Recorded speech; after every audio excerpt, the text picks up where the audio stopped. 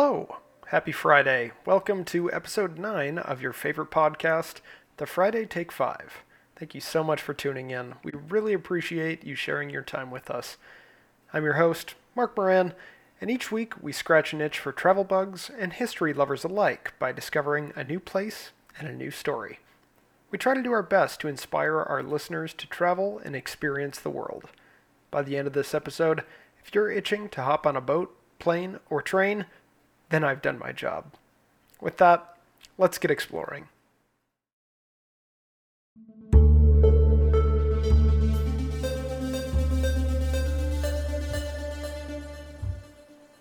Today's episode covers another destination that I have yet to tick off my bucket list. Even though I've been fortunate enough to travel a ton, there are just so many fantastic places I still want to hit. Plus, this city, like the other ones we cover, has some real great stories. Governor, we're headed to London. I initially considered making the hop over to the English Channel when studying in France years ago, but figured I wouldn't have had enough time to explore all the island has to offer. When I do ultimately make it to London, the plan is to make it part of a multi-week trip to Ireland and the UK. The Cliffs of Moher, Dublin, Edinburgh, Stonehenge, and London are all very high on the travel list. The interest was renewed further when seeing the great pictures and hearing the great stories of my parents in their recent trip there. I knew London had to be an episode we covered on the pod before too long, so let's get into it. London is a sprawling city, quite different from massive metropolises across the globe. It doesn't have a clearly defined center, but rather has grown from three different quote-unquote centers that have influenced the city in a multitude of different ways. The official city of London grew out of the walled settlement built by the Romans in 47 AD.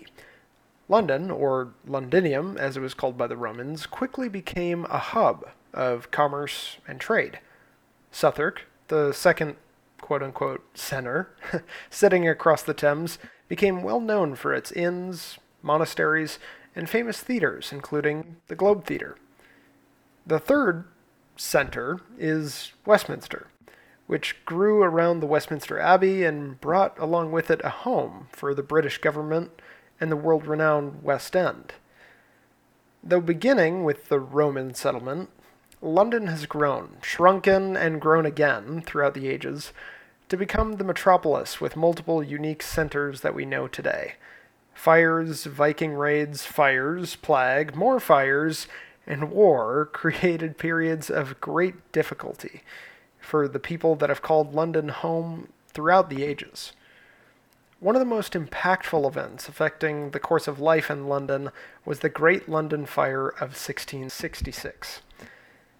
Having the year prior dealt with the Great Plague, which took the lives of over 100,000 people, the city of London was undoubtedly still reeling.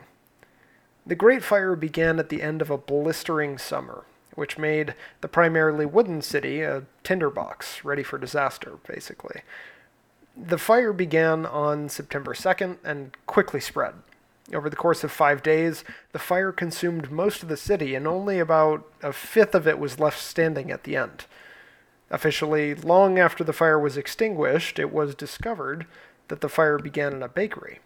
However, a French watchmaker confessed to intentionally starting that fire, and he was summarily hanged before that discovery was ever made. The fire only killed 6 people, but left many, many, many thousands homeless, and much of the city was just a shell of itself. The silver lining of the fire, if any can be found, is that it led to a great rebirth of the city. The city was cleansed of some of its issues with plague-ridden rats and overcrowding.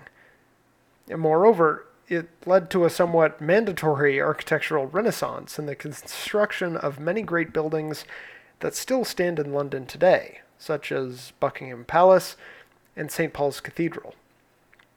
Thankfully, the rebuilt London today, like most cities, is now mostly not made of wood.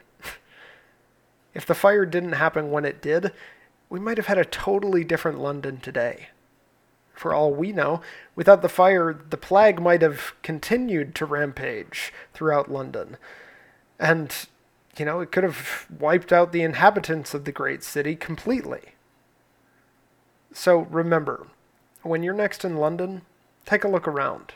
Take a moment to feel the history around you. Realize what might have or might not have been, if not for the Great Fire. And then go ahead and enjoy some afternoon tea.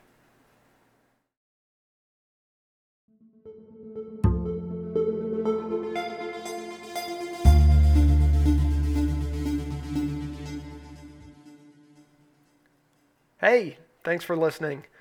If you're liking what you're hearing, please give us a rating on podcasting platforms and be sure to enable notifications and automatic downloads to keep up with new episodes. Have your own stories of London, feedback, or recommendations on places or stories for us to cover?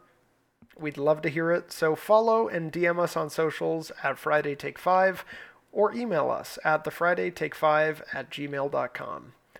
Stay curious, stay adventuring, and have a great weekend.